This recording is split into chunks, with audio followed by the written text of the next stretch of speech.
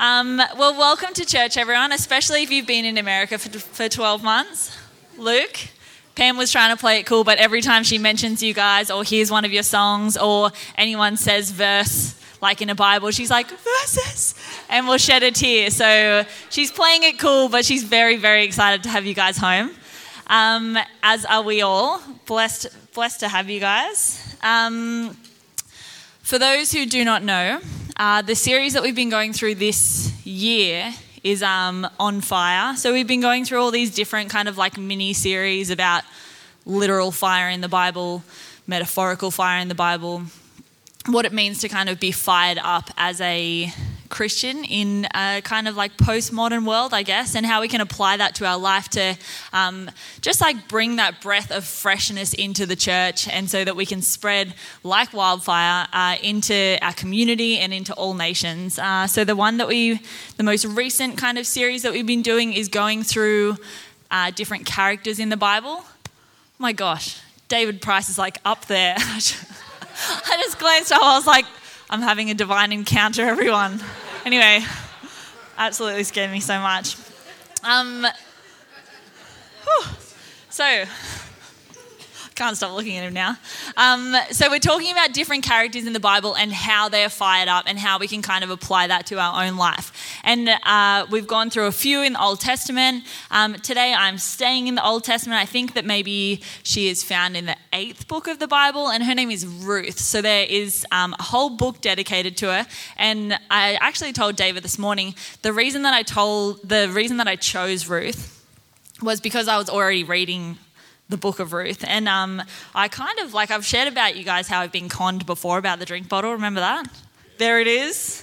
But I kind of got conned at Coorong the other day, because anyone who knows, like, I've been reading these like little journal kind of, it's got like Bible on one page and journal on the other. And they're all the same price. So you can get like the big long book of Psalms. You can get like 1 Samuel, which is like a big book, all of these kind of different books. And so I bought Ruth because I was like, she's like a girl boss of the Old Testament. And it's like 10% scripture. The rest is just like journal. And I was like, well, because it's like a 4-chapter book. So it's super, super short. And I was like, well, I'll just try and make the most out of it and actually like preach from it and add some value to the scam that Coorong got me on. Anyway, so if you don't know Ruth, she is like a girl boss of the Old Testament, right? She is an immigrant, a widow, and she's like a single working woman. A lot of like articles and sermons and things online kind of paint her as this like weary maiden who like her husband dies, and so she moves to a new town, and then she finds Boaz, and it's fine that all of this tragedy happened because Boaz was waiting for her all along, and she's redeemed by this great man. But I feel like the book is not named Boaz, the book is named Ruth. So there is value in her. There's no need to discount her. So she's my current girl boss inspo for the moment. But for those who don't know, she is one of the 5 women who are mentioned in the genealogy of Jesus Christ over in the book of Matthew. If you guys are doing any sort of Christmas devotion, then you'll kind of like see her pop up in the first chapter there. But she is the token immigrant widow in this like ultimate motley crew of women who make up the lineage of Jesus Christ, right? So she's named there amongst Tamar, the incest, Rahab the prostitute, Bathsheba the adulteress, and Mary the virgin who everyone thought was lying for 30 odd years. So just in case there's anyone in church this morning that feels like they're not worthy of being here, or maybe an outcast, or maybe they've done something wrong that discounts them, let it be known that Jesus Christ was born into a family of people like us, of the everyday, the ones who make mistakes, the unworthy, the ratbags, the outcasts of society. They are named in the lineage of Christ, and it's not to hide who they were, but it's to show that there is redemption and restoration in the name of Jesus. So we are going to, like, because it's a short book, I'm just going to give you I'm going to actually read the text with some kind of like paraphrases to get through a bit of it. So we've got slides we can read together. It starts saying, there was a famine in Bethlehem. So Naomi, her husband, and her 2 sons went to live for a while in the country of Moab. These people are the ancient enemies of Israel, right? So they fled because they harvest different food there, so the famine didn't necessarily affect them down there. So Naomi's husband died in Moab, and her 2 sons got married to Moabite women. After about 10 years in Moab, both of Naomi's sons died as well. She decided there was nothing left for her there, so she decided to go back to Bethlehem, where the famine had ceased. She heard that the favor of the Lord was back upon Bethlehem in Judah, and that the harvest was ready, right? So we pick up in verse 8. After a short while on the road, Naomi told her 2 daughters-in-law, Ruth and Orpah, "Go back, go home and live with your mothers, and may God treat you as graciously as you treated your deceased husbands and me. May God give each of you a new home and a new husband." And she kissed them and they cried openly. So you can imagine the sadness that Naomi had felt in the last 10 years. She fled her home, she lost her husband, she lost her sons, and she thought, there's nothing left for me. So she cried openly over what she had lost and what she is still going to be losing. Her whole identity, her whole worth, her whole value, she just had to walk away from. And they said, Ruth and Orpah said, if I say Oprah, just move on from it, because she's a girl boss too, so it's all very confusing. But they said, no, we're going on with you to your people. But Naomi was firm. That she said, go back, my dear daughters. Why would you come with me? Go back, dear daughters, on your way, please. This is a bitter pill for me to swallow. More bitter for me than for you. God has dealt me a hard blow. So this is Naomi kind of recognizing that she's older, but there is still hope for Ruth and Orpah, who are young enough to remarry, young enough to have sons, young enough to have daughters, kind of to restore their life and rewrite their path. Whereas for Naomi, there's not as much hope to continue her family line. Again, they cried openly. Orpah kissed her mother-in-law goodbye. So she kind of, there's 2 types of people when you offer. It's like, I'll go with you. And they're like, no, you stay. And one of them's like, okay, I'll stay. That's Orpah in it. I'll go. Wait. What am I saying? So, when you make an offer, like if someone's been making dinner the whole time and it's like, oh, hey, I can help you. And they're like, no, all good. And you're like, okay, great, I wasn't going to anyway. But the other one actually insists to help. So that's the difference between Orpah and Ruth here, right? Orpah kissed her mother-in-law goodbye and went back to Moab. But Ruth embraced her and held on. Naomi said, look, your sister-in-law is going back home to live with her own people and her own gods. Go with her. But Ruth said, don't force me to leave you. Don't make me go home. Where you go, I go. And where you live, I will live. Your people are my people. Your God is my God. Where you die, I'll die. And that's where I will be buried. So help me, God. Not even death itself is going to come between us. When Naomi saw that Ruth had her heart set on going with her, she gave in. And so the 2 of them traveled on together to Bethlehem for the beginning of the barley harvest. She decided there was nothing left for her back there, so she decided to go, we kind of said that, sorry, this is me not proofreading properly. No, we've already said that one. Disregard. Oh yeah, okay. They said, we've done that. Sorry, Cam, this looks bad on you, but I think this is actually just bad on me. I can just read from here, right? Yeah. Okay. So when they got to Bethlehem, Ruth and Naomi were talking about what they were going to do for food. So they've journeyed together to Bethlehem. And Ruth the Moabite said to Naomi, let me go into the fields and pick up the leftover grain behind anyone in whose eyes I find favor. Naomi said to her, go ahead, my daughter. So she went out, entered a field, and began to glean behind the harvesters. So when Boaz, this is enter Boaz, everyone's favorite hero, the owner of the farm, Boaz, saw her and heard of her loyalty to Naomi. Boaz said to Ruth, my daughter, listen to me. Don't go in and glean in any other field, and don't go away from here. Stay here with the women who work for me. Watch the field where my men are harvesting and follow along after the women. I have told the men not to lay a hand on you, and wherever you are thirsty, go and get a drink from the water jars. Later, Boaz says to his workers, let her gather among the sheaves and do not reprimand her. Even pull out some stalks for her from the bundles and leave them for her to pick up. So, in short, if you got lost in my bad translation there, This is how the story goes. Tragedy strikes when they're in Moab. So they decide to go back to Bethlehem. Ruth should not go back with Naomi because she will be a foreigner, a widow, an outcast there. But she makes a commitment to Naomi to say, hey, where you go, I will go. I will make a commitment to you. And there she kind of like, they need to make a plan to make food. And so Ruth again puts herself out and says, I will go into the field and I will glean behind the farmers. And so that is kind of the big chunk of the story, right? And you can kind of see that this isn't the most remarkable story. It does make it into a book of the Bible, but Ruth's actions are the everyday actions. She's just making decisions as they come. She's not Esther who's freeing her people from slavery. She's not leading 2 million people out of slavery. She's not in any war. She's not in any battle. She's not doing anything that is completely world-changing, but she is just being faithful in the small, unremarkable moments of her life. But so what about Ruth is fired up?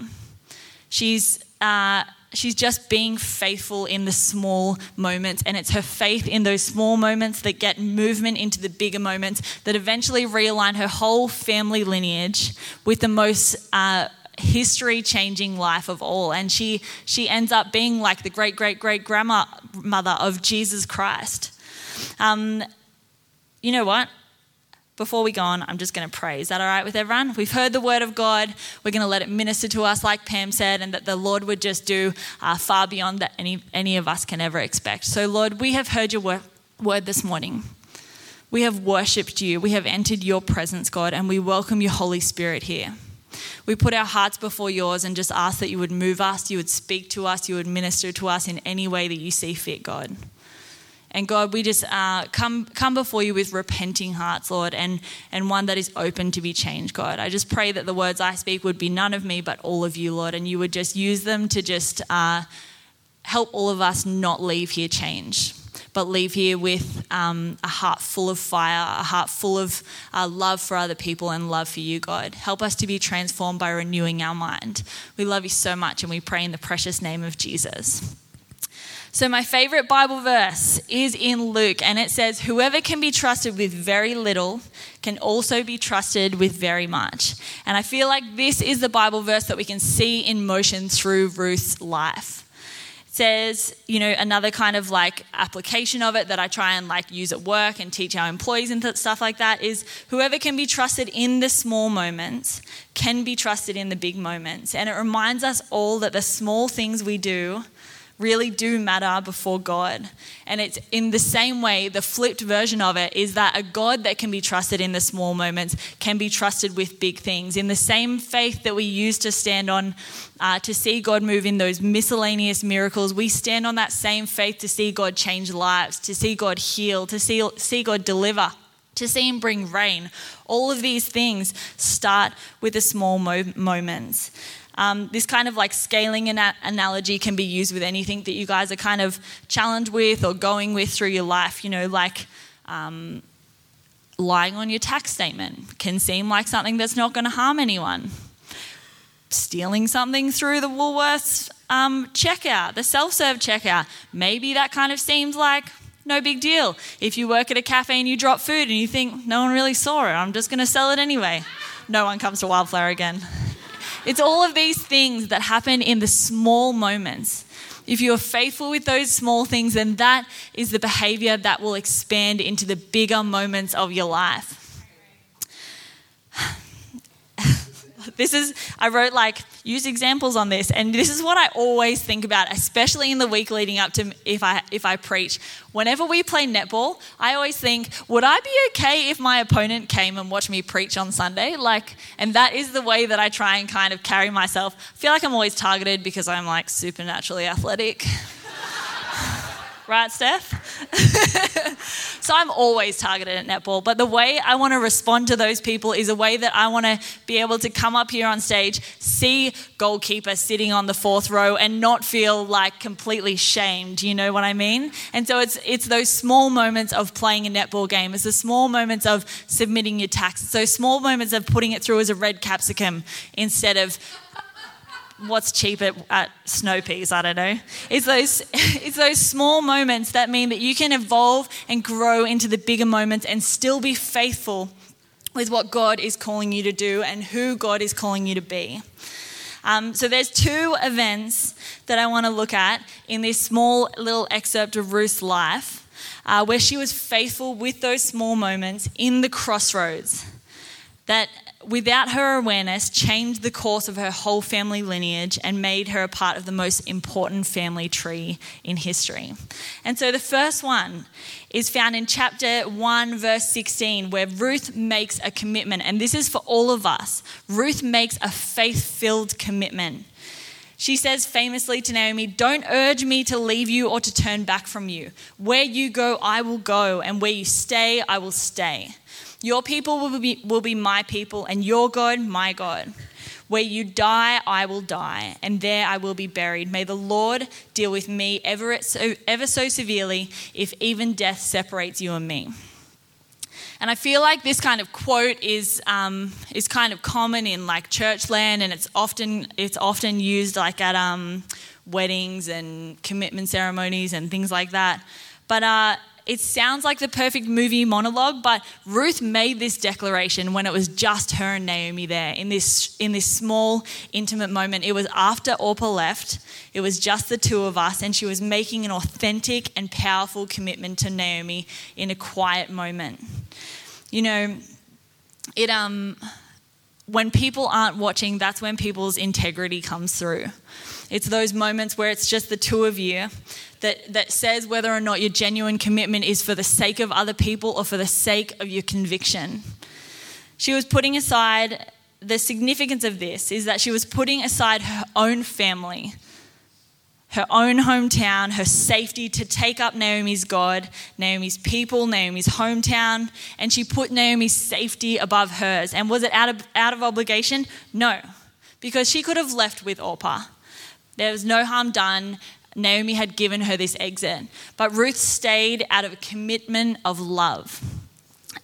And it wasn't just Ruth turning over a new leaf and saying, "Oh, well, actually, change is as good as a holiday, Naomi. I'll just come with you because, my husband also has passed away here. So, onward and upward kind of thing." But Ruth knows if they go together, there is an actual chance Naomi will survive. But if Ruth stays and does what is acceptable or what is fine or what is expected of her, and lets Naomi go solo back to Bethlehem, Naomi will surely perish. So it really is an act of sacrificial love when Ruth walks away from everything to become a foreigner in the land of Naomi and redeem her and try and restore her family worth and her family value and things like that.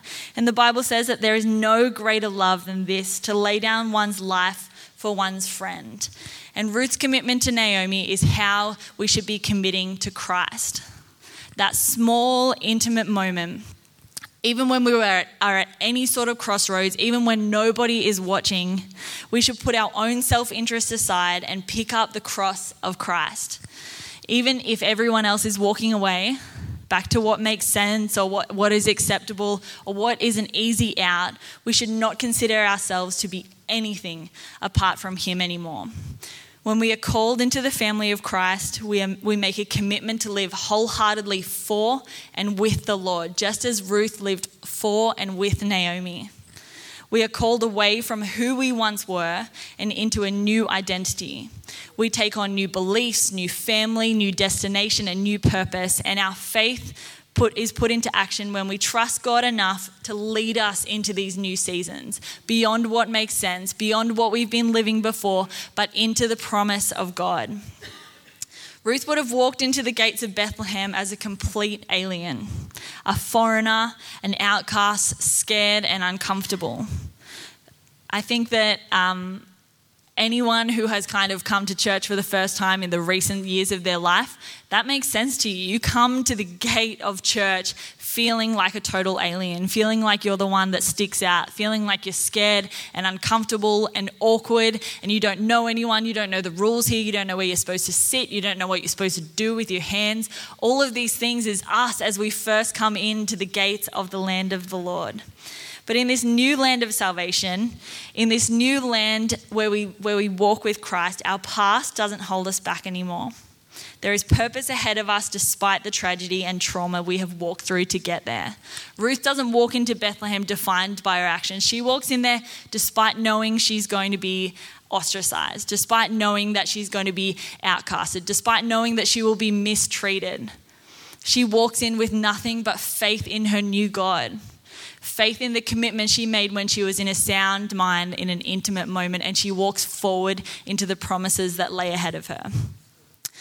The second small moment where Ruth is faithfully walking is when she arrives in Bethlehem. They don't know what to do. They don't have any food. They're both two widows who are at the bottom rung of society. There's no value in either of those women, which is awful and hard to imagine now. But knowing that they have dead husbands, Ruth the Moabitess,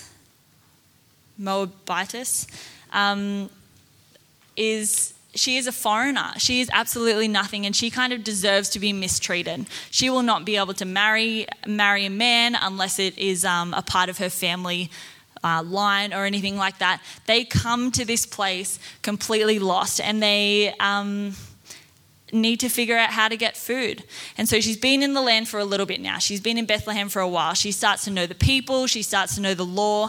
And there's an ancient kind of like welfare system that allows the foreigners and the widows and the poor to follow behind the farmers during the harvest in the field and pick up the sheaves, which is like the wheat or the barley or whatever that the farmers have left behind. So this act is called gleaning, in case we mention it in the future. And Ruth says to Naomi, "Let me go out and glean." And this is Ruth in a phrase. She is willing, she is hardworking, she is opportunistic, and she is brave. And these are the traits that we must strive for in the small moments of our life.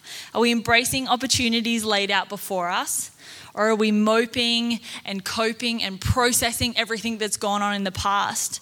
We need to channel our inner Ruth and get up and walk. Walk into the promises. Walk into the law of the Lord. See what is before us and do the work. Ruth says, well, I'm here now. I should at least try and make the most of it. I need to take hold of what the law says. I need to go out and I need to be more than just a mourning widow. And then Boaz says to his workers when Ruth actually arrives in her field, he says, "Let her gather the grain even amongst the bundles and do not reproach her." In other words, give her what she is entitled to and even more. What does this actually mean for Ruth though? It means that when she enters his presence, favor was shown to her. There was abundantly more than she could have ever expected waiting for her once she put her faith into action and entered the fields. She didn't have to work for the food, she just had to pick it up. She didn't have to reach or strive or worry about how to get it. It was just laid out before her. And so if that's what it means for Ruth, what does it mean for us? It means we are invited to the very same thing. The word says in Hebrews chapter 10, verse 9, that we can boldly enter heaven's most holy place because of the blood of Jesus. When we enter the field, we are entering God's presence. And just like Ruth, when we enter with this heart of thanksgiving, there is abundantly more than we could ever ask for. The work in the field is already done. We must stop being satisfied with spiritual starvation. We must stop sitting in our own tragedy, our own past. We must go into the field, enter the presence of God, even for 5 minutes a day, and find nourishment for our soul. There are promises, there are doctrines, there is healing, there is restoration that lay within the pages of the Bible. They are already laid out for us and they are ready to be harvested. Some of the promises are small, but they bear much fruit. And it says, "My grace is sufficient for you. Fear not, for I am with you. Be strong and very courageous." And there are other promises that you can take home and chew for a while and rejoice in the truth that is within them. But God is welcoming us into his field, into his presence, and saying, Eat, my child, eat abundantly, take all you can get. And when you find a promise, take all of the fruit out of it so you can be strong and healthy.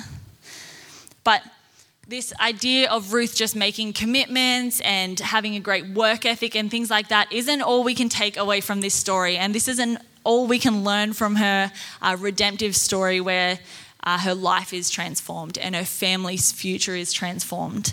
Making faithful commitments and working hard isn't all we have to learn. Her story of redemption is pointing towards the true Redeemer.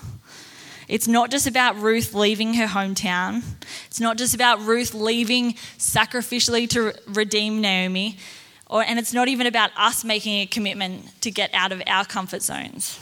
This story points to Jesus, our Savior who left his heavenly Father to become man. It's about Jesus who left his family. He left his home. He left his comfort zone, his status to commit to us. While Ruth said to Naomi, "Nothing but death will separate me from you," Jesus came as a man and said to us, "My death means I will never be separated from you." He says, "I would rather leave everything behind than be separated." So when we choose to commit to Christ in those small moments, it is only because he has already chosen to commit to us in the big moments. And when we choose to enter the presence of God and glean these promises that are already laid out before us, just like Ruth, the only reason we can get anything there is because the work has already been done before us. The grace and the forgiveness of Jesus Christ are available not by reaching up and standing tall and doing the work and striving and working ourselves to the bone. But we would never be able to earn a place in that field because we are sinners. We are foreigners. We are completely unworthy. There is nothing we can do to earn ourselves a place in that field. But not only did Jesus go before us and complete the work, he was the grain. He was planted, he was grown, he was cut, he was broken. He was left on the ground without connection to his Father so we could be welcomed into the fields by a God who says, "I would be cut off from the Father. I would go through all of that so I can have you in my presence." We receive this invitation by abundant grace and never by works. But to glean, you mustn't just walk through the field with pride. You must humble yourselves to kneel down and receive the blessings. When we talk about glean, you can imagine the posture of people is to be able to get on the ground and take all that you can find. A prideful person will never do that. A prideful person will never bow down before what they think they've earned. They only can pick up what they know has already been harvested for them. And the invitation is open. The work has been done, but the work has never, ever been done by us, always by Jesus. So when you look at the field from afar and you kind of hear of Ruth's story, you see the field and it looks dry and arid and things like that. And the same way we can look at the Bible and think that it is just an old book full of traditions, full of laws and things like that. But it's only when we get to that place of bowed down posture, of submission, of humility, that we can taste and see that the Lord is good, that there is fruit to be harvested, that there are promises that apply to us, that there is a living word waiting to minister to us, to see us, to feed us, to nourish us, and to bring us back from a place where we were broken, from a place where we were walking through tragedy, where we had heartache, where our names were not known. This is the redemptive story of the field of God that we are welcomed into by his abundant grace. I think that knowing we have a God that has committed to us, that the work is done for us, is so freeing and almost frightening, that you can know that you cannot do anything ever to earn your way either in or to deserve you to be kicked out of that field of God. We are all in there by the gracious God saying, "Come in, my daughter. Come in, my son. Glean from here. No one will reproach you. I've even put out extra promises for you just to collect, not because I feel obliged to you, but because I am in love with you.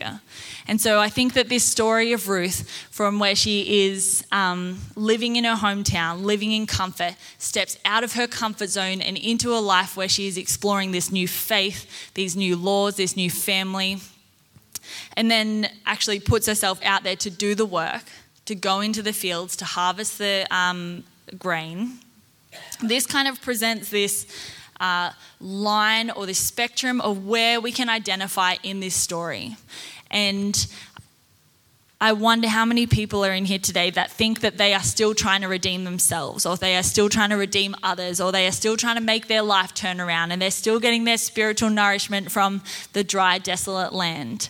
But to know that there is a Redeemer who says, like Ruth says to Naomi, that where you go, I will go. God promises to go with us wherever we go, to be with us whatever we do, to never leave us nor forsake us. These are the promises of our God who has committed to redeem us. There are people in that kind of area that is like, do not know the power of the redemption of Jesus, and they're still living in this land where they no longer belong. But all they need to do is to commit to Jesus and move forward into a land of promises. It's a scary land. It's unknown. It doesn't make sense. There's a million people in the world telling you that you shouldn't go there because you're going to get harmed, because it's wrong, because doctrinally it's unsound. But when you trust in the Lord and you move forward with him, that is where you will find the field of great harvest. And then I wonder how many people have been sitting in this land where you know the law of the land. You know the power of God. You know the story of Jesus. You know a bit of the Bible. You know some laws and things like that. But you have never actually gotten up out of your seat and done the work to open the Word, to enter the presence of God, to make a commitment before him and glean the promises out of the Word that are already laid out before you. That has taken the promises like, be strong and very courageous, and actually used it. Be anxious for nothing, and actually used it in their life to have spiritual nourishment and a changed health from it. They're those promises that are alive and active because God says that the Word is living, that it is alive to minister to us, it is alive to teach us, to train us, to rebuke us. All of these things is in this living field of God. But there are people who are living in Bethlehem who have never humbled themselves before the Lord enough to go before him and say, those promises that you have earned for me, those promises that you died for so they would apply to me, that most holy place that you shed your blood so I could enter, it's not for me. I'm kind of fine over here.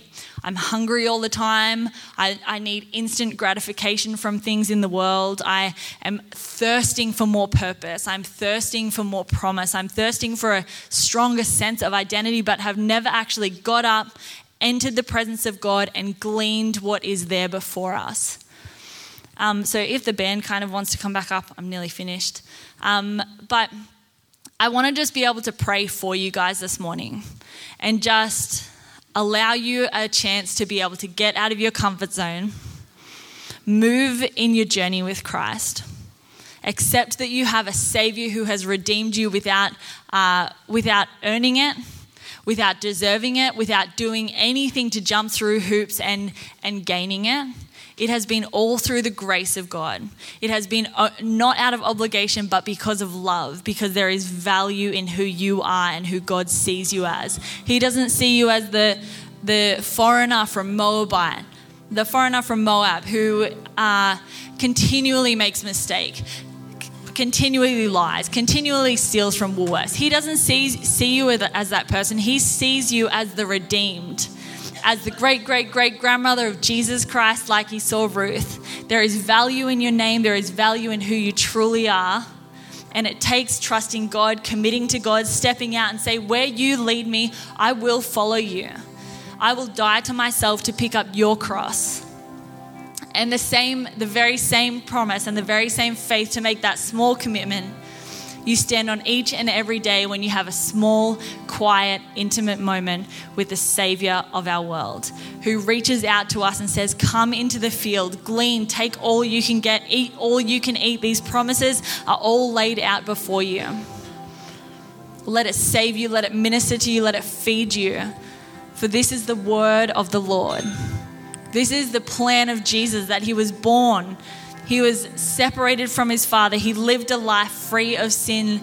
He died the most excruciating death and was resurrected so we could be resurrected with him. The law was rewritten so that you could be saved. And he looks at you and he says, you are so worth it. So would you stand as we continue to worship, and let me pray for you guys as we go into our week, hopefully fired up in the small moments of things. Where you face a small moment, that is where the significant changes happen. So God, thank you so much for seeing our tiny faith-filled steps, Lord, that all we can do before you is make a tiny commitment at each crossroads.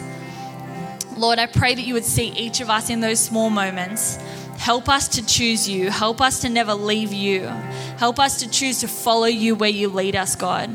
Pray for each and every person in here that doesn't yet know the redemptive story of Jesus, God, and I pray that you would minister to that as they choose to follow you, that they would feel chosen first and foremost by you, God, that they would see a divine plan outworked in their life, God, and they would be able to see a God who works all things together for good.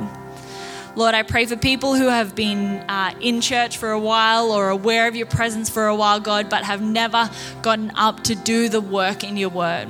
I pray that as they are encouraged and motivated to pick up a Bible or to go into quiet time, Lord, I just ask that your word would come alive to them. Your presence would become real to them. Those promises would feel like food to their soul, God. An eternal food and an eternal drink, so we would never go hungry, we would never thirst again, God. But the truth of Jesus Christ, your Holy Spirit dwelling amongst us, is enough for all redemption, for all we need, God. That there is nothing we need aside from you, and there is nothing that can separate us from your love. We thank you for your Holy Spirit and for the precious blood of Jesus that was spilled so we could enter the field. So we have a welcoming Father who welcomes us into that most holy place, Lord. We honor you and we adore you. We repent before you, God, and humble ourselves in the field of your promises. And we pray in your mighty name. Amen.